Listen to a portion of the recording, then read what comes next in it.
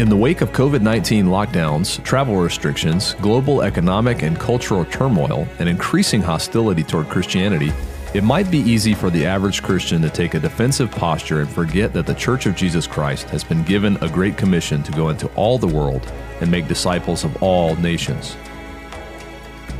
We should ask ourselves, where is our theology taking us? Our Savior, now ruling in the midst of his enemies, said, "I will build my church, and the gates of hell will not prevail against it." Therefore, true churches of Jesus Christ should at all times devote themselves to the cause of advancing his kingdom through missions and church planting. But how should these things be done? We stand amidst the wreckage of a century full of the spread of evangelical pragmatism and false doctrines which were often championed by armies of churchless pioneer missionaries and parachurch organizations. As a Reformed Baptist, we desire to return to simple obedience to Jesus Christ and the Word of God. Christians must seek to accomplish the Great Commission in the way that he commanded. Local churches must lead the way. We hope you can join us for the first annual Covenant Conference in Louisville, Kentucky, taking place on March 17th through the 19th, 2022. We will hear from Paul Washer, Tom Nettles, Sam Waldron, and John Miller, who will encourage us both to think biblically about the practice of missions and church planting and to commit ourselves afresh to these vital responsibilities given to us by our Lord Jesus Christ. To learn more or register today, visit covcon.org. That's covcon.org.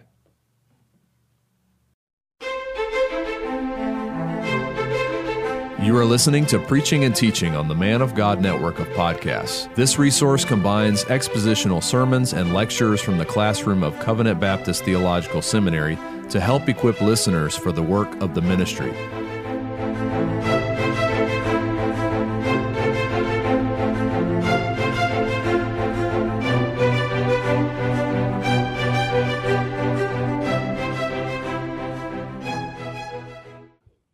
But let's go to a second point here. It's prerequisite. What is the prerequisite for making such a defense? Well, the verse begins with the words, "Sanctify, but sanctify Christ as Lord in your hearts." There is a necessary prerequisite if one is to boldly defend Christianity in the face of persecution.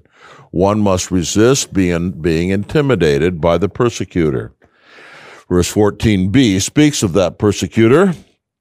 Do not fear their intimidation and do not be troubled. The words are lifted out of Isaiah 8. The question, however, which must be answered is, how am I to do this?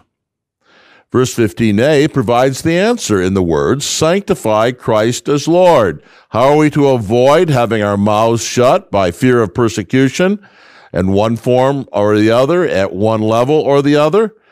The words "sanctify Christ as Lord" are the solution.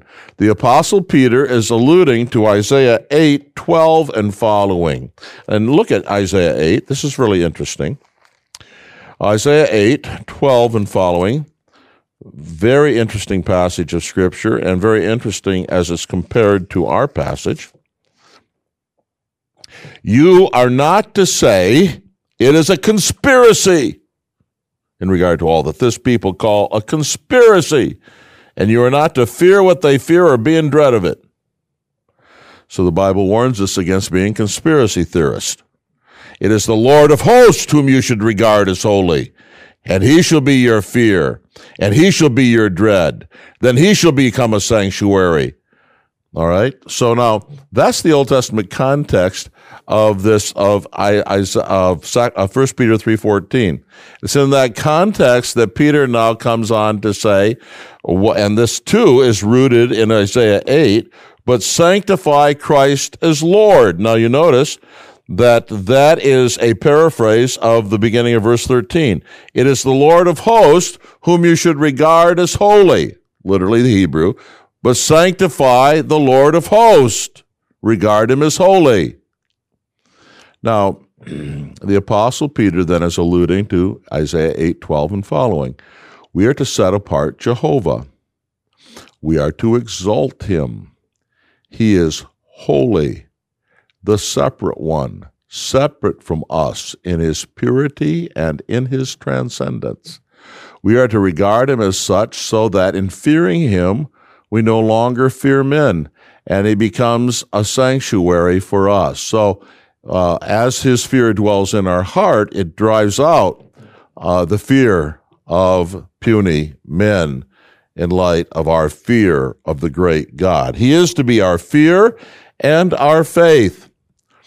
Now, there is a textual variant in 1 Peter 3:15, but the probable reading is that of, given in the NIV and the New American Standard Version, sanctify Christ as Lord. In other words, Peter regards Christ as the Lord of hosts mentioned in Isaiah 8:13, where Isaiah says you are to regard Jehovah as your fear, you are to sanctify Jehovah. Peter interprets sanctify Christ as Jehovah in your hearts. So we are to regard Christ as the Holy One, set him apart as our Lord and God, fear and trust him as the supreme Lord. We are to fix our hope in Christ as God over all, and in doing this, cease to fear men and be emboldened to defend the faith. Now, before I comment on the apologetic implications of that, here's the interesting thing. This is a case where the modern translations have a more clear evidence and support for the deity of Christ than the King James Version does. You know why I say that, because the claim is often made that the modern versions are soft on the deity of Christ. Well, in this passage, the modern versions have a clear support for Christ being Jehovah, which is absent from the King James Version. But having said that, we come to our second observation, the last one we'll get to tonight, with regard to apologetics. The standpoint or starting point of the Christian's defense of Christianity is to be that of faith. Full confidence in the truthfulness of Christianity must be the fundamental presupposition of his defense. This is implied both by the admonition to sanctify Christ as Lord, and thus be always ready, and also by the fact that it is the hope in us that we are defending. We don't take a posture of neutrality to Christ and neutrality to our hope in order to become neutrally objective, in order to make a rational defense of our faith. No. Raymond says, the text assumes a heart stance of faith, the hope that is in you. On the one hand, a self-conscious commitment on the part of the Christian. On the other, the recognition of this commitment on the part of the unbeliever who is asking a reason for the Christian's hope. The implication of this is that we do not momentarily suspend our faith in Christianity when we come to defend it and adopt a position of so-called unbiased neutrality in which we try to be open-minded or impartial about whether Christianity is true. Rather, our defense must grow out of our faith and hope and be built on the truth of the Word of God. The charge that will be immediately made against such a methodology is that it is circular reasoning. Are we not assuming at the outset what we need to prove? Well, this is a good answer to this charge, and I will give it in the course of this class. But for the moment, it is sufficient to note that the Bible calls on us to believe in Christ. Always believe in Christ. Ever believe in Christ. In every situation to believe in Christ. In every circumstance, in the intellectual context, to believe in Christ. And it regards everything short of believing in Christ not as neutral objectivity or fair-mindedness, but as wicked unbelief. Well, then we came in the third place to its preparation. Always, says Peter, being ready to make a defense, as he's translated in the New American Standard. The first thing we see here with regard to preparation is the necessity of preparations. The word translated ready means both ready and prepared. Literally, the original reads, but sanctify Christ as Lord in your hearts, ready or prepared ones always for defense. Now, maybe it'd be good to look at a text or two with regard to the meaning of this term ready or prepared. Look at Matthew chapter 22. Matthew chapter 22, verse 4, where the noun is also used. Again, he sent out other slaves, saying, this with regard to the marriage feast, tell those who have been invited, behold, I have prepared my dinner. My oxen and my fattened livestock are all butchered, and everything is ready. Come to the wedding feast. There had been preparations, and everything was ready. Verse 8, and then he said to his slaves, the wedding is ready, but those who were invited were not worthy. And he goes on to tell those on the highways and those outside of those that were already invited. The original invitees are no doubt the Jewish nation. Those they go out to bring in are no doubt the Gentiles. And then there's even interesting teaching here about the visible church of Christ and the danger of assuming that you are ready for the feast because you are part of the visible church of Christ. But John Brown says, with regard to this word, to be ready, then, is to be prepared when called on to state and defend the Christian hope. And the necessity of such preparations is confirmed by the courtroom analogy which Peter uses. A lawyer does not rise to defend his case in court without thorough preparation, and so too Christians ought not to be caught unprepared to defend their hope. But that brings us to the nature of these preparations. What is the nature of the preparations we are called on to make? How are we to prepare? And it's clear, I think, from the text that our preparations are to be both spiritual and intellectual. They are to be spiritual. The admonition to sanctify Christ as Lord in our hearts informs us that our preparations should be spiritual preparations. We should make sure that by every use of the means of grace that is available to us, both weekly and daily, that we are setting apart Christ as Lord in our hearts, that we are by prayer daily and by weekly worship enshrining Christ in the place of dominance in our hearts. And so by exalting and setting apart a Christ as holy in our hearts and minds, by regarding him as the holy incarnate God, we should bolster and maintain a believing and reverent frame of mind. And this is the frame of mind out of which any proper defense will have to come. But then the preparations must also be intellectual. Preparations must be, given the courtroom analogy, which Peter carries through in the words apologia, legal defense, aiteo, legal inquiry, and logon, legal ground. These preparations point us to the need, this legal connotation of those words, those courtroom words, point us to the need for intellectual preparations. The term logon means a recent statement, implies the need for intellectual preparations. Christians must be able to give a formal, that is, reasonable defense of their faith. This demands some form of intellectual preparation. A defense of our hope, then, must include two elements. We must be able first to state our hope. Therefore, we must understand what it is and how it is, our hope. Second, we must be able to defend our having hope in it, or the hope which is in us.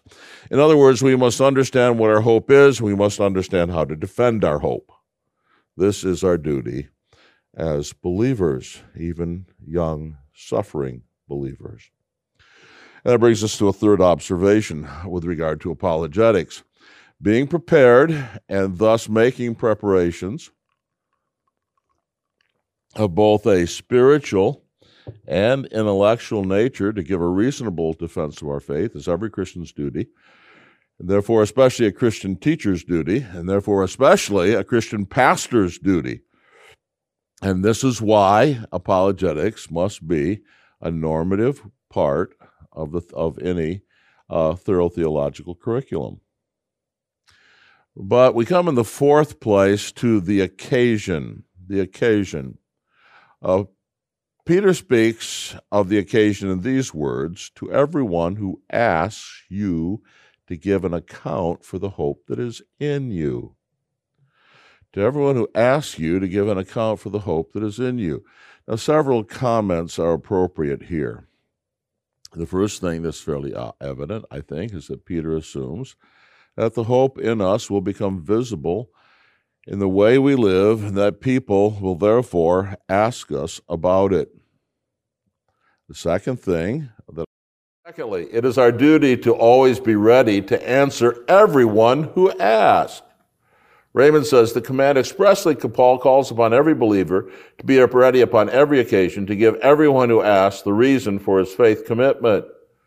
If we do not do this, then we sin, because this is a command. You must be ready to give a response, a defense.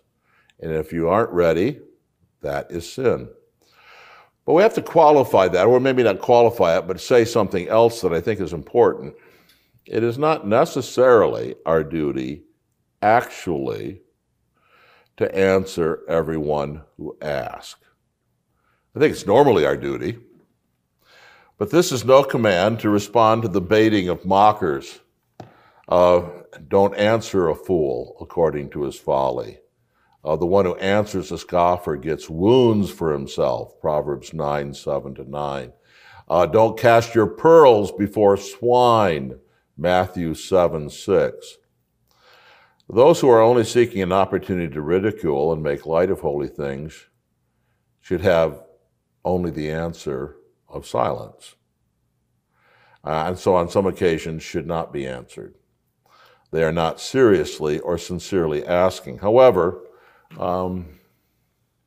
let's not use that as an excuse, because if people do ask us, and even when sometimes they don't, we have to be ready to answer everyone, give a reason for our hope. Fourth observation, there is the possibility of communication between believer and unbeliever.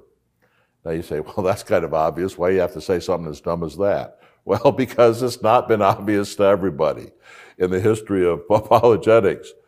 There's the possibility of communication between believer and unbeliever. This command assumes that there is common ground. Now, again, this may not seem to be a terribly profound remark. Our study of the history of apologetics should, however, enable you to realize how important the statement is. This has been a great issue among Christian apologetes. Simply put, the problem is that the believer, in one sense, has nothing in common with the unbeliever spiritually, because these things are spiritually discerned, 1 Corinthians 2:14-16. The believer has the Spirit, the unbeliever does not. But that is precisely the area of discussion in which all apologetics must move, of giving a reason for the hope. So Raymond again aptly remarks, this injunction expressly assumes the possibility of communication between believer and unbeliever, otherwise the exhortation would be pointless. The precise basis of this possibility of communication constitutes the apologetic problem of the nature of common ground, or a point of contact between believer and unbeliever. There is a point of contact, there is a common ground, but the question is, given what the Bible teaches about the antithesis between believers and unbelievers, what is that common ground? What is that point of contact, right? But fifthly then, the manner of this defense. The New American Standard translates with gentleness and reverence. I actually think the NIV is a little better here, with gentleness and respect. So I would translate it with courtesy and respect. Now let me explain why and wherefore I say that. First of all, the meaning of the phrase. The Greek word protetos means gentleness or courtesy. The lexicon gives the meanings gentleness, humility, courtesy, considerateness. The word phobon, the second word used, translated respect or reverence, means fear. We get all the phobias from this word phobon in Greek. The question here is, however, whether this word refers to the fear of God or whether it refers to respect for men. It would be easy to argue that Christians should only fear God but never men, 1 Peter 2:17, 3:6, and 14. And there certainly is a wrong fear of men, and yet the New Testament actually uses this word to tell us, in some cases, that there's a proper fear of men. There is a respect for men. And so wives are told, for the sake of the divine order, to fear their husbands. And 1 Peter 2:17 and 18 itself uses this word to refer to fearing your legitimate rulers. I want you to see that passage, since the idea that we shouldn't fear anybody but God has a certain plausibility about it.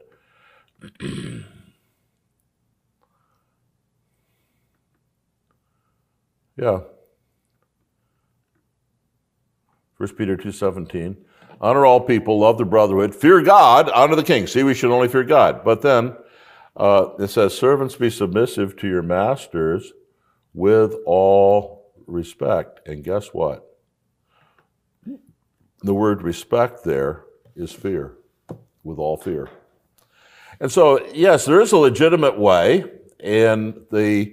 with regard to our superiors in the headships relationships that God has appointed in human life. There's a proper way, there's a proper fear for our authorities. Okay?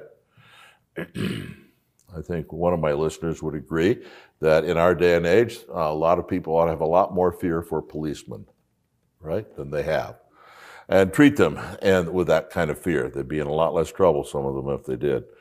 Now, so the point is this.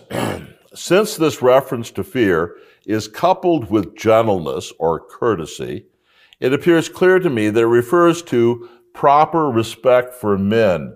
Peter is speaking of a gentle and respectful demeanor toward the unsaved when we give them a reason for the hope that is in us. And that brings me to the significance of the phrase. The phrase begins with a strong word meaning but, or yet, but with courtesy and respect. The implication is that if Christians properly set apart Christ as Lord, in order to defend their faith, they may easily fall into the error of being discourteous, disrespectful towards those with whom they are seeking.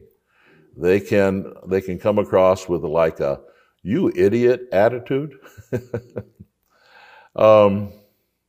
The reason for this is related to the very nature of a true Christian apologetic. A proper defense of the faith takes a stand uncompromisingly in its faith in Christ and states unhesitatingly that there is no possibility that its position is wrong.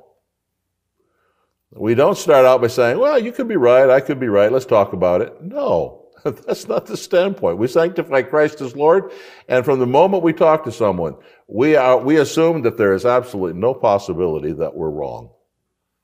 Right? We come with faith. And we assume that there's not a shred of intellectual justification for any other position than Christianity. In a word, proper defense of the faith is totally dogmatic. This dogmatic attitude in human affairs is, however, often related to and associated with excessive zeal and pride, which in turn gives rise to discourteous and disrespectful behavior. Peter warns that there is no place for such things in a true defense of the faith. A "you idiot" attitude must not be conveyed. Rather, courtesy and respect must be conveyed. Fifth observation. Now, people may still think that we're calling them idiots, no matter how hard we try to treat them with courtesy and respect, but then that's their problem. Fifth observation.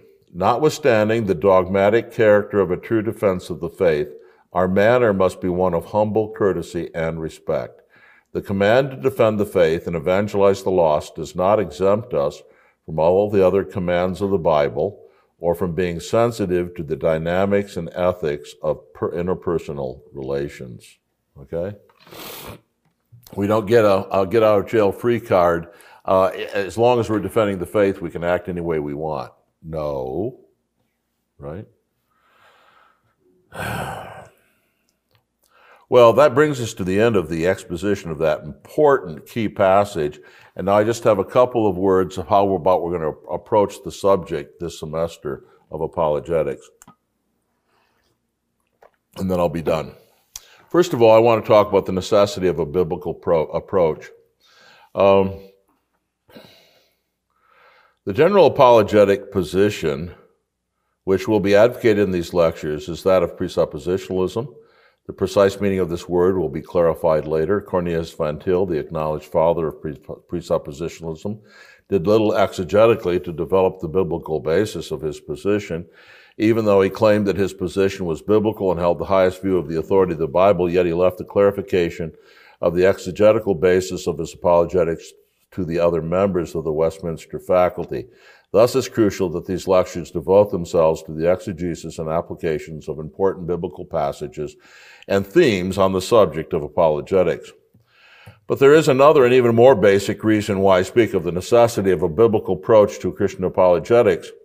I believe that the Word of God is and must be authoritative for all of human life, and therefore, of course, for theological epistemology and Christian apologetics.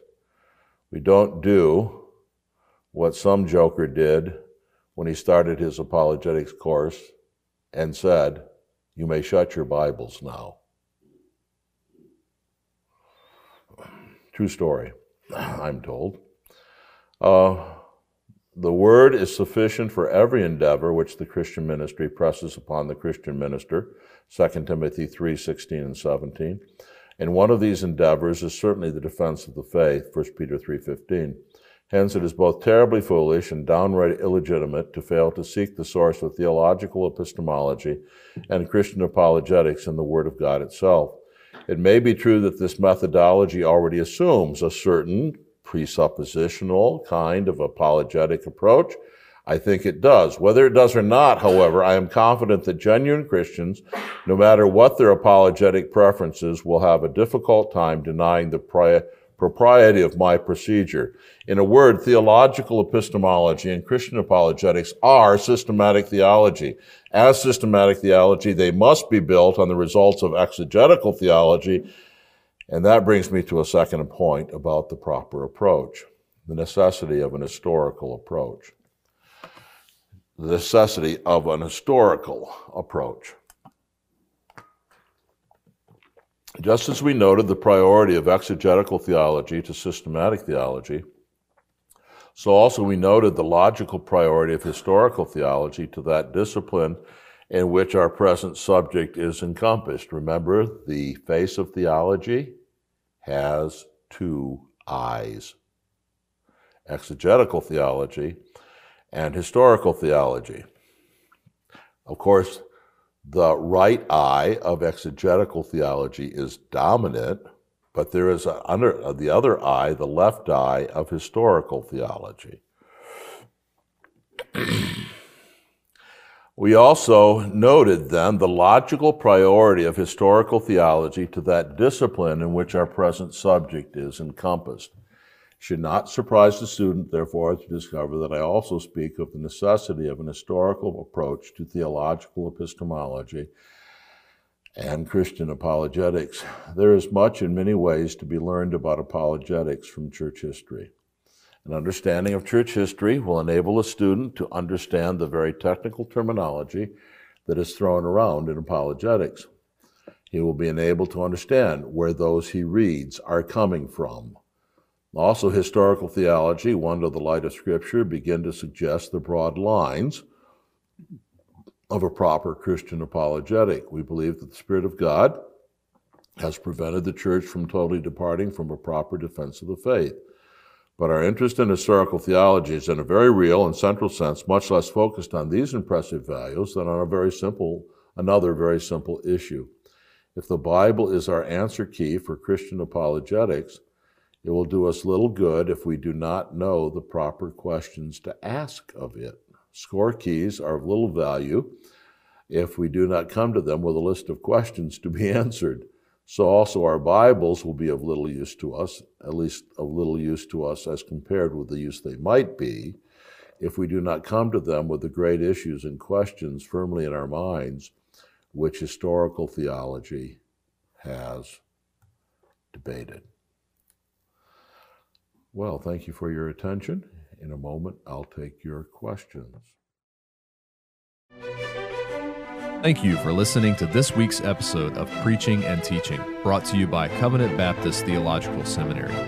CBTS is a confessional Reformed Baptist seminary which provides affordable online theological education to help the church in its calling to train faithful men for the gospel ministry. To learn more, visit cbtseminary.org.